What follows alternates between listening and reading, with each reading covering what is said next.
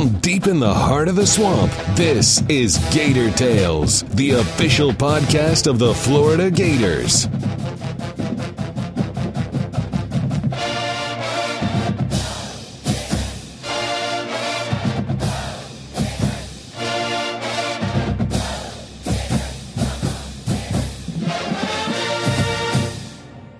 Welcome to Gator Tales. I'm Adam Schick. Gator greats have the ability to live on in our memories forever, but the best of the best have the chance to create new memories for themselves and fans by competing at the next level. This week, a number of former Florida football stars hope to have their names called in the NFL draft, while countless other Gator athletes will walk across the stage and graduate from the University of Florida, destined to go pro in a different walk of life. Today we'll go player by player and delve into where the Gators' top NFL prospects might land with FloridaGators.com senior writer Scott Carter. We'll also reflect back on one of the most impressive careers in the history of Florida athletics as Gator Vision's Shelby Granath sits down one last time with senior gymnast Bridget Sloan. And lest we get too nostalgic about the past, Florida baseball play-by-play voice Jeff Cardozo chats with head coach Kevin O'Sullivan ahead of a pivotal top 10 showdown with South Carolina. But first, while there's disagreement among experts as to where most of the Gators will get drafted, it's been a consensus opinion for years that Vernon Hargreaves III had first-rounder written all over him. A Pirate's life it could be, Scott Carter says, for the All-American cornerback. The Bucs at number 9 still seem to be the favorite landing spot. You know, the Bucs need help in the secondary. He's rated by most as a top tier cornerback in this draft. And it just seems like a good fit. You know, he's from Tampa, played high school there. His family still lives there. So there's a lot of commodities that are known by the Bucs about Vernon Hargreaves III. I'm sure helps them during their evaluation process. Now, if he doesn't go to number 9 at the Bucs, there's talk he falls, maybe to the Raiders, a few picks after that. I haven't really gleaned anything that, he would fall way down into the first round. I think most people think he's going to be in the top half of the first round. But at this point, Adam, it still seems to me like if he goes in the top 10, it's going to be the Bucs at number 9. I don't expect him to go higher than that. But, we've seen some weird things so far with some trades and everything on this draft the past week or so. So, we're not going to know for sure probably until, Thursday. But at this point, I still think the Bucs, number 9, that's where Hargreaves is most likely to land. An interesting case is Jonathan Bullard. Here's a guy who came back for his senior year to try to improve his stock, and by all accounts he did that, but also still some questions just about where he fits in terms of a scheme. Yeah, Bullard's faced those questions a lot, really, in his whole career. At Florida, he came in as more of a defensive tackle, but then he was used at defensive end and really had more of his productive moments maybe at end.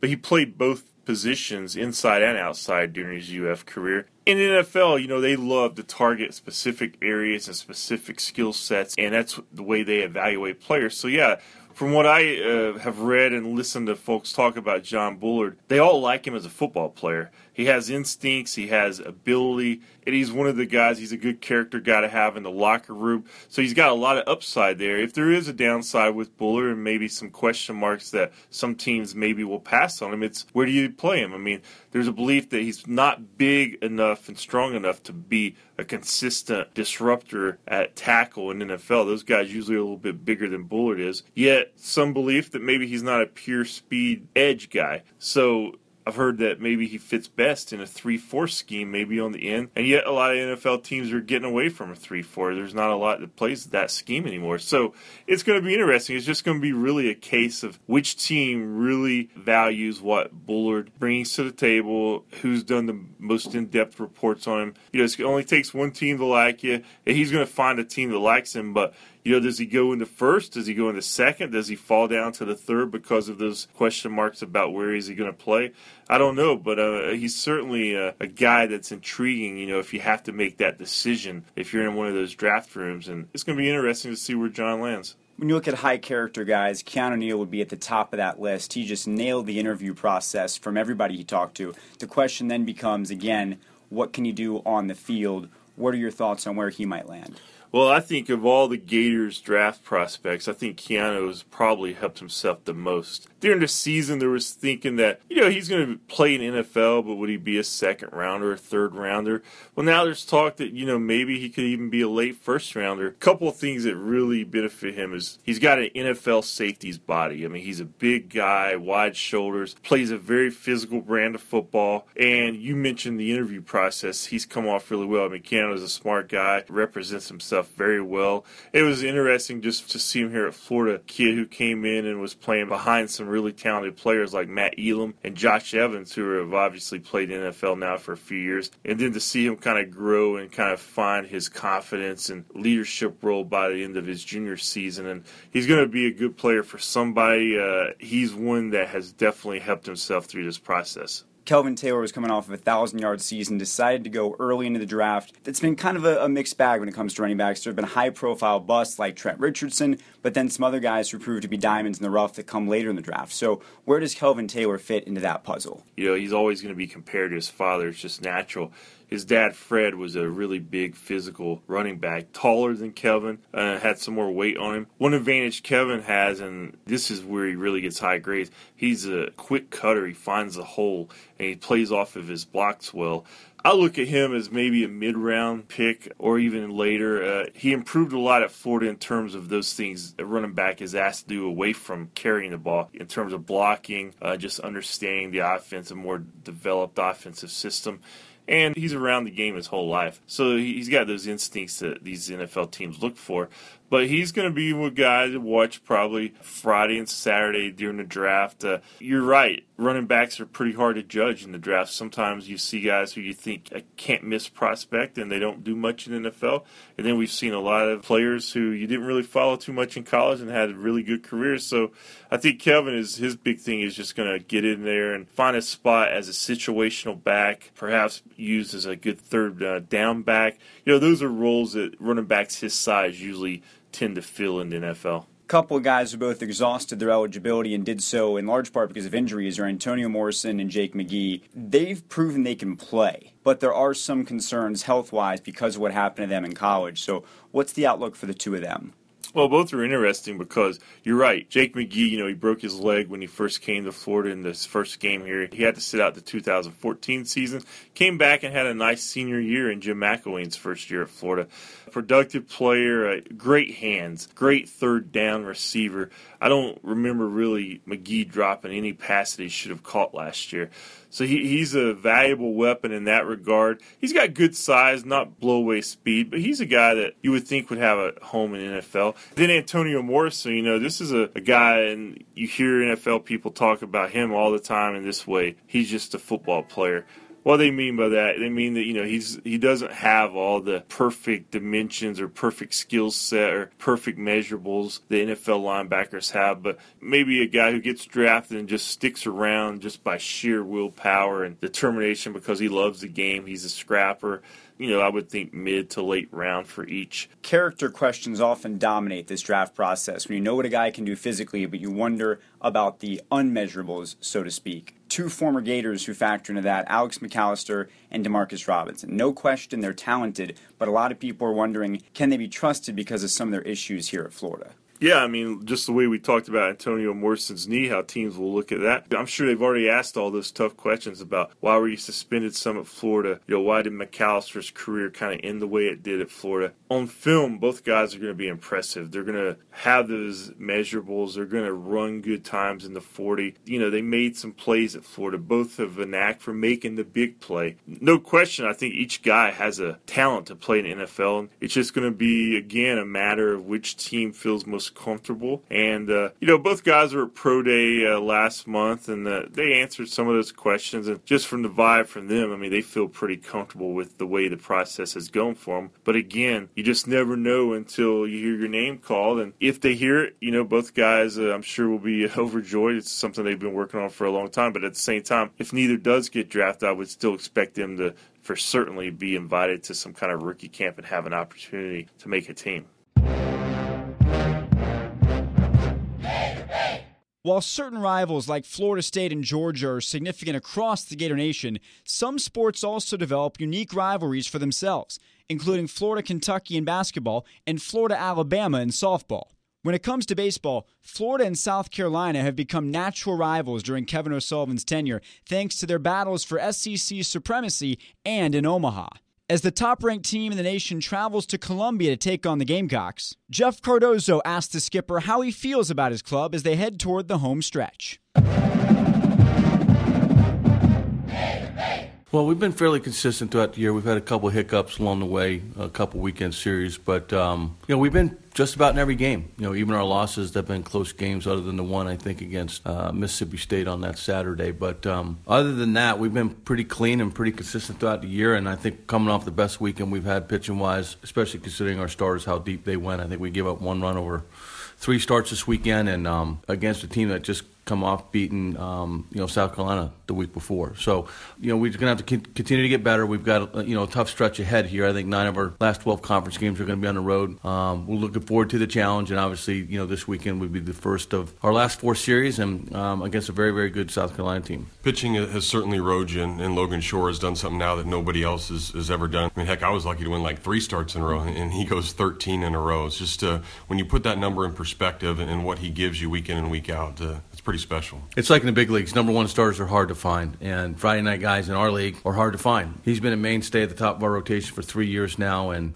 has done everything we've asked of him and more, and he's always delivered when he's needed to. Obviously, coming off a tough game on Thursday night, and we rolled the dice a little bit with Sean Anderson, extending him a little bit.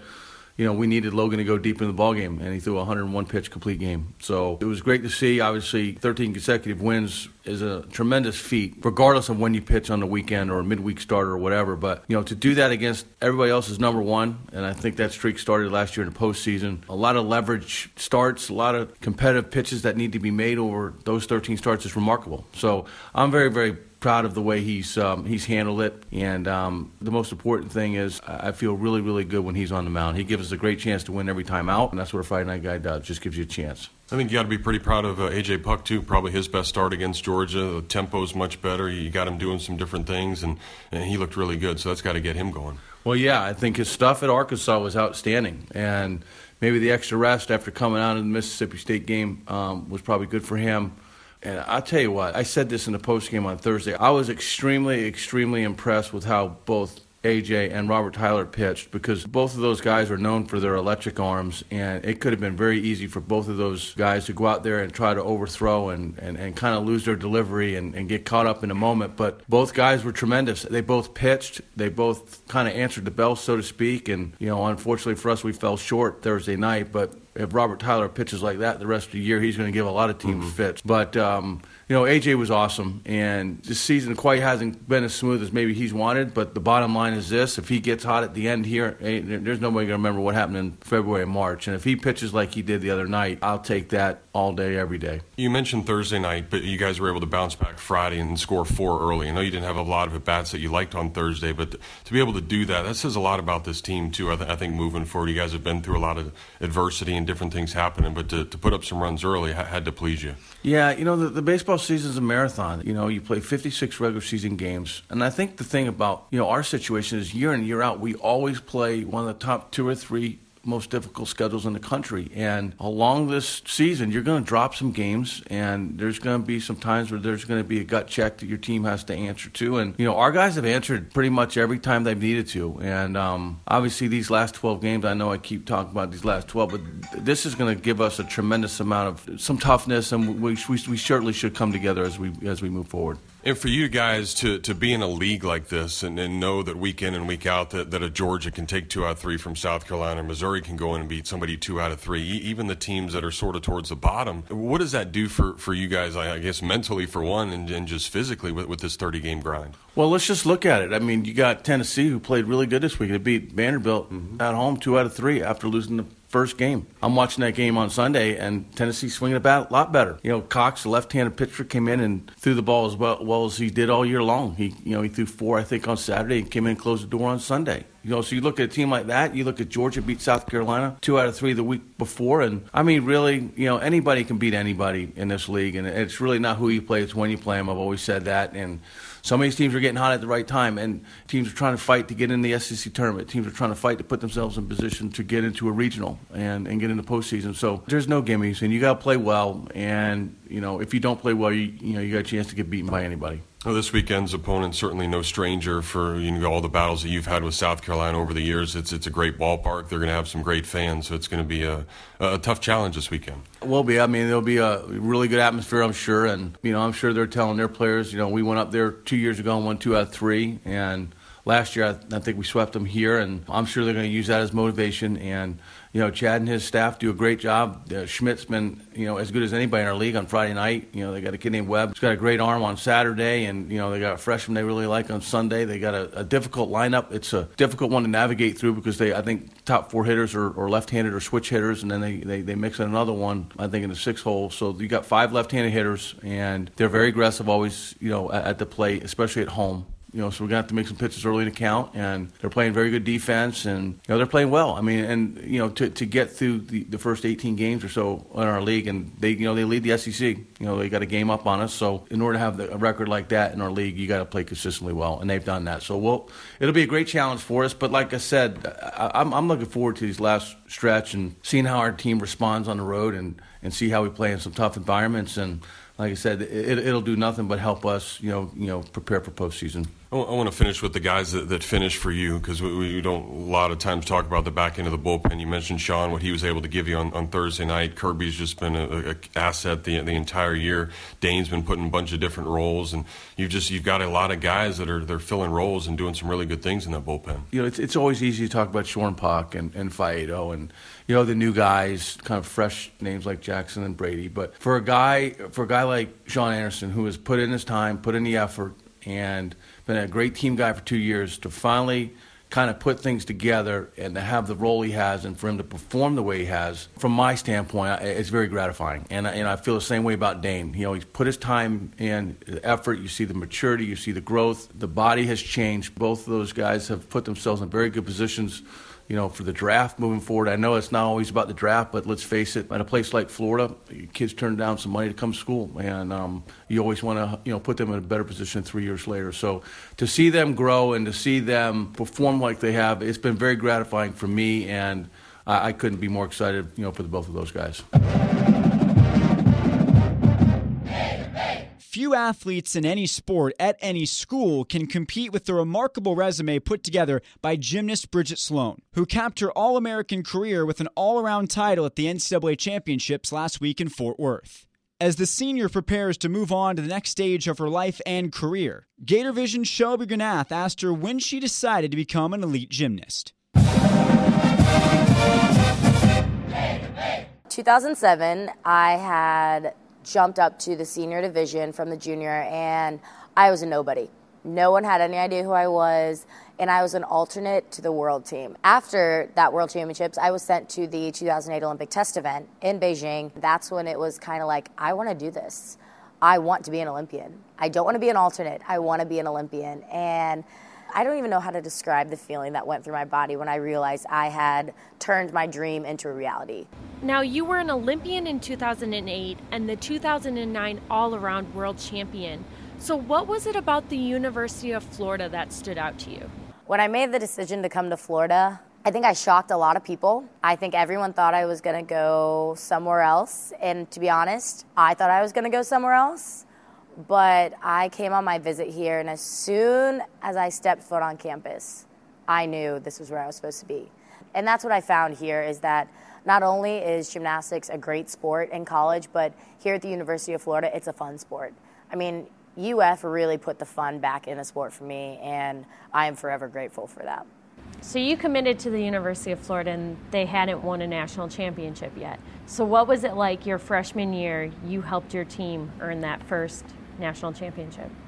Before I came, I said, I want to go to a program that just needs a little extra oomph. I want to go to a program that is striving to succeed every year, is not just complacent on how they are, but they just want to get better. I mean, my freshman year team we were stacked with talent, just absolutely stacked with talent.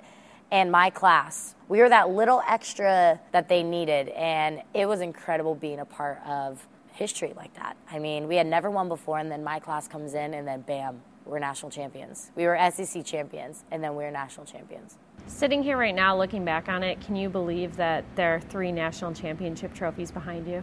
I came to college with the mindset that I'm going to do gymnastics for myself and help my team. I did not come to college and have a checklist like, all right, I want to win this year, I wanted to win this, I want to get a 10. I wanted to just come here and fall in love with gymnastics again and help my team accomplish their goals. You've now had a few weeks to process your senior season. So kind of take me through the highs and lows of this year. Well, there's a little bit of a mix of both. I definitely had a lot of highs. I had 2 10s on beam. That was pretty sweet. I had a 10 on floor. I also had some major mistakes. It was hard. I remember sitting in our little corral, and I'm just looking up in the stands thinking, it's been real. I mean, this is it. This is my last one. And it was definitely hard to process, but can't be mad. Yes, we are 4th in the nation. Not exactly what we wanted to be, but it's better than 5th. In our little team huddle right after the meet, I looked at every single one of them and I said, let this feeling sink in. Let this feeling overtake you and never let it happen again. We do not settle. We are not a 4th place team, so don't let it happen again. How special was it winning the all-around title your freshman year and then your last year? That was pretty cool. I just remember my freshman year, again, having no idea, and now I was like, well, I couldn't have gone out with any better title. Knowing that I did my job and I did what I could for my team, it really is special. The all-around title wasn't the only title you repeated your freshman and senior year. You were just named the Honda Award winner. What does that award mean to you? That was awesome. Now that I'm a little older, again, freshman year, I had no idea what the Honda Award was. Now knowing what it was, it's really impressive and very cool to be honored for what I've accomplished. I've been through a lot. I've had a lot of ups and downs, and I've worked my butt off in the gym, outside the gym. And I never thought that I would be sitting here with the NCAA titles, the national championships, and 2 Honda Awards. If you would have asked me that my freshman year, I would have laughed and been like, I don't even know what all those are, so probably not. And here I am. I'm an Olympian. I'm a world champion. I'm a 3-time NCAA champion. I'm a 2-time Honda Award winner. That's pretty cool. We've talked about the 10s and the trophies and the championships and the rings and everything you've accomplished. Do you have a favorite memory from your time here at Florida? I don't know if I could pinpoint just one. Obviously, every championship has a very special place in my heart because every single one was won very differently. First year, no one thought we could do it. Second year, we tied. The third year, we depended on Alex McMurtry, our little freshman, to just bring the heat, and she did. Every single year was different, but there are so many memories here, and it's amazing being able to look back and know that all those memories, they'll never leave. What is it like for you to walk through, not right now obviously because it's under construction, but to walk through the gymnastics facility over there and see your picture is on every wall and to see the trophies, and what does all that mean to you? Looking up at the national championship wall and seeing my picture and everything under it, that's something that you don't see every day. And learning so much about college and how important the team is and how important individual accolades are, it's just really crazy to think of everything that I've been able to accomplish when I came into this sport just wanting to fall in love again. I wanted to go out there, I wanted to have fun, and I wanted to do my best and fall in love with gymnastics again, and that's what I did. Has it really hit you that your gymnastics career is over? I am well aware that every single athlete's career will come to an end. There is no one that can do it all their life. But it'll hit me probably come fall when everyone's getting ready for school and they're getting ready for practice. And I'm like, I'm getting ready for my job, hopefully, that I have. I'm going to go to work now. And I think that's when it'll really hit me. I'll be like, well, gymnastics is done and time to find a new hobby. What does it mean to you to be a Florida Gator? To me, being a Florida Gator, it's something that I just have the utmost respect for it. wearing orange and blue every day. If someone tells me that I can't wear orange and blue, I will get very offended because those are my colors. I am a Florida Gator. I am a 3-time national champion. I am this, I am that, but I will always be a Florida Gator. Everything that I've learned all these 4 years has created me as a person. And all the championships, all the heartbreaks, that has formed who I am today. And being here, looking up in the O'Connell Center, seeing those 3 flags, that's what it means to me to be a Florida Gator. It means to excel not only in the gym, but outside of the gym. I'm graduating on Friday. That's what it means to be a Florida Gator. It means you're someone who always works through anything. Any obstacle that's thrown at you, you take it and you run with it. A Florida Gator never gives up. We always strive for success, and we're going to get it at all costs. And that's going to do it for this week's show. If you haven't already done so, subscribe to Gator Tales on iTunes, SoundCloud, or Stitcher to make sure you never miss an episode. We'll have a brand new edition for you next Thursday featuring a preview of softball's senior weekend and more. Until then, I'm Adam Schick, and I'll see you at the draft.